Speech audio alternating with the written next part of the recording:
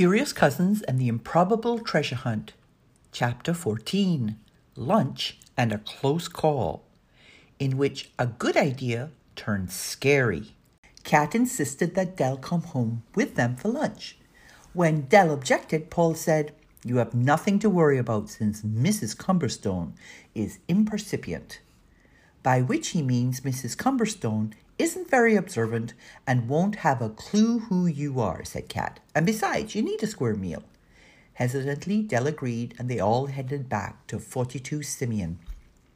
As they came through the door, Danny was yelling, "Mrs. Cumberstone, we made a new friend and we brought her home for lunch."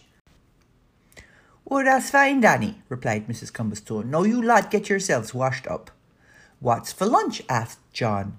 Mrs. Cumberstone's smile was almost as broad as her belly. "I've got the dough for 2 big pizzas pies laid out on pans. I've grated the cheese and the sauces in the bowl. You can spoon on the sauce as you like it and add the cheese, and then it'll be up to you to decide what to put on top." "Ooh, what fun!" Danny rubbed her hands together. "Do we have any ham?" "We do," Mrs. Cumberstone counted on her fingers as she named off the ingredients. "There are red peppers, onions, mushrooms, and broccoli too." "Ew!" sniffed Paul. "Mrs. Cumberstone, nobody puts broccoli on pizza." "I want pineapple with my ham," shouted Danny. "Do we have pineapple?" "No, do you have to be so loud, child?" asked Mrs. Cumberstone, hands on her hips. "We might have a tin of pineapple in the cupboard. Next you'll be telling me you want anchovies on your pizza too," she grimaced. "Do we have anchovies?" asked Danny. "No!" shouted all the others. "Fine," Danny pretended to sulk. "How about olives?" "In the fridge, right at the back, behind the mayo," Paul went on. "I'll have some too." "Keep your nasty olives off my side of the pie," John told his twin. "Same to you with your yucky mushrooms," retorted Paul. The din in the kitchen grew as the 6 jostled around the large kitchen table, reaching for the toppings to scatter across the 2 pizzas. When they finished, Kat and Dell carried the pizzas over to the oven where Mrs. Cumberstone was waiting to slide them in. "I expect these will take about 10 minutes or so to cook," said Mrs. Cumberstone. "Just enough time to set the table and get your drinks poured." Then she turned to Dell. "Is there anything special you'd like to drink, dear?" "Water is fine for me." Dell didn't want to do anything to call attention to herself.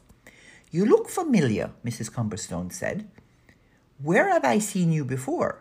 Dell looked at Kat, her eyes wide.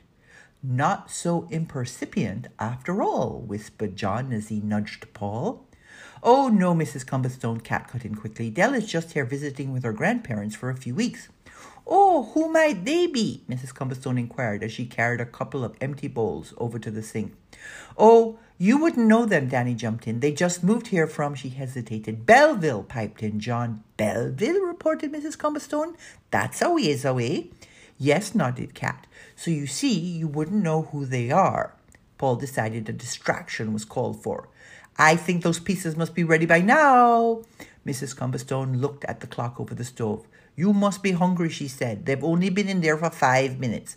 That cheese won't have melted yet." Grace asked, "Mrs. Cumberstone, could I have a glass of chocolate milk with my lunch?" "Of course, Miss Gracie," said Mrs. Cumberstone. "You sit right here and I'll bring you one," she said immediately, focused on the task of getting Grace settled. Once the pizzas came out of the oven, the kitchen grew quiet as the 6 focused on eating their slices. Mrs. Cumberstone watched from the sink. That girl did look familiar. She knew she hadn't met her before, but there was something about her. She turned back to the sink and started washing up the bowl that had held the cheese. It would come to her eventually. It always did.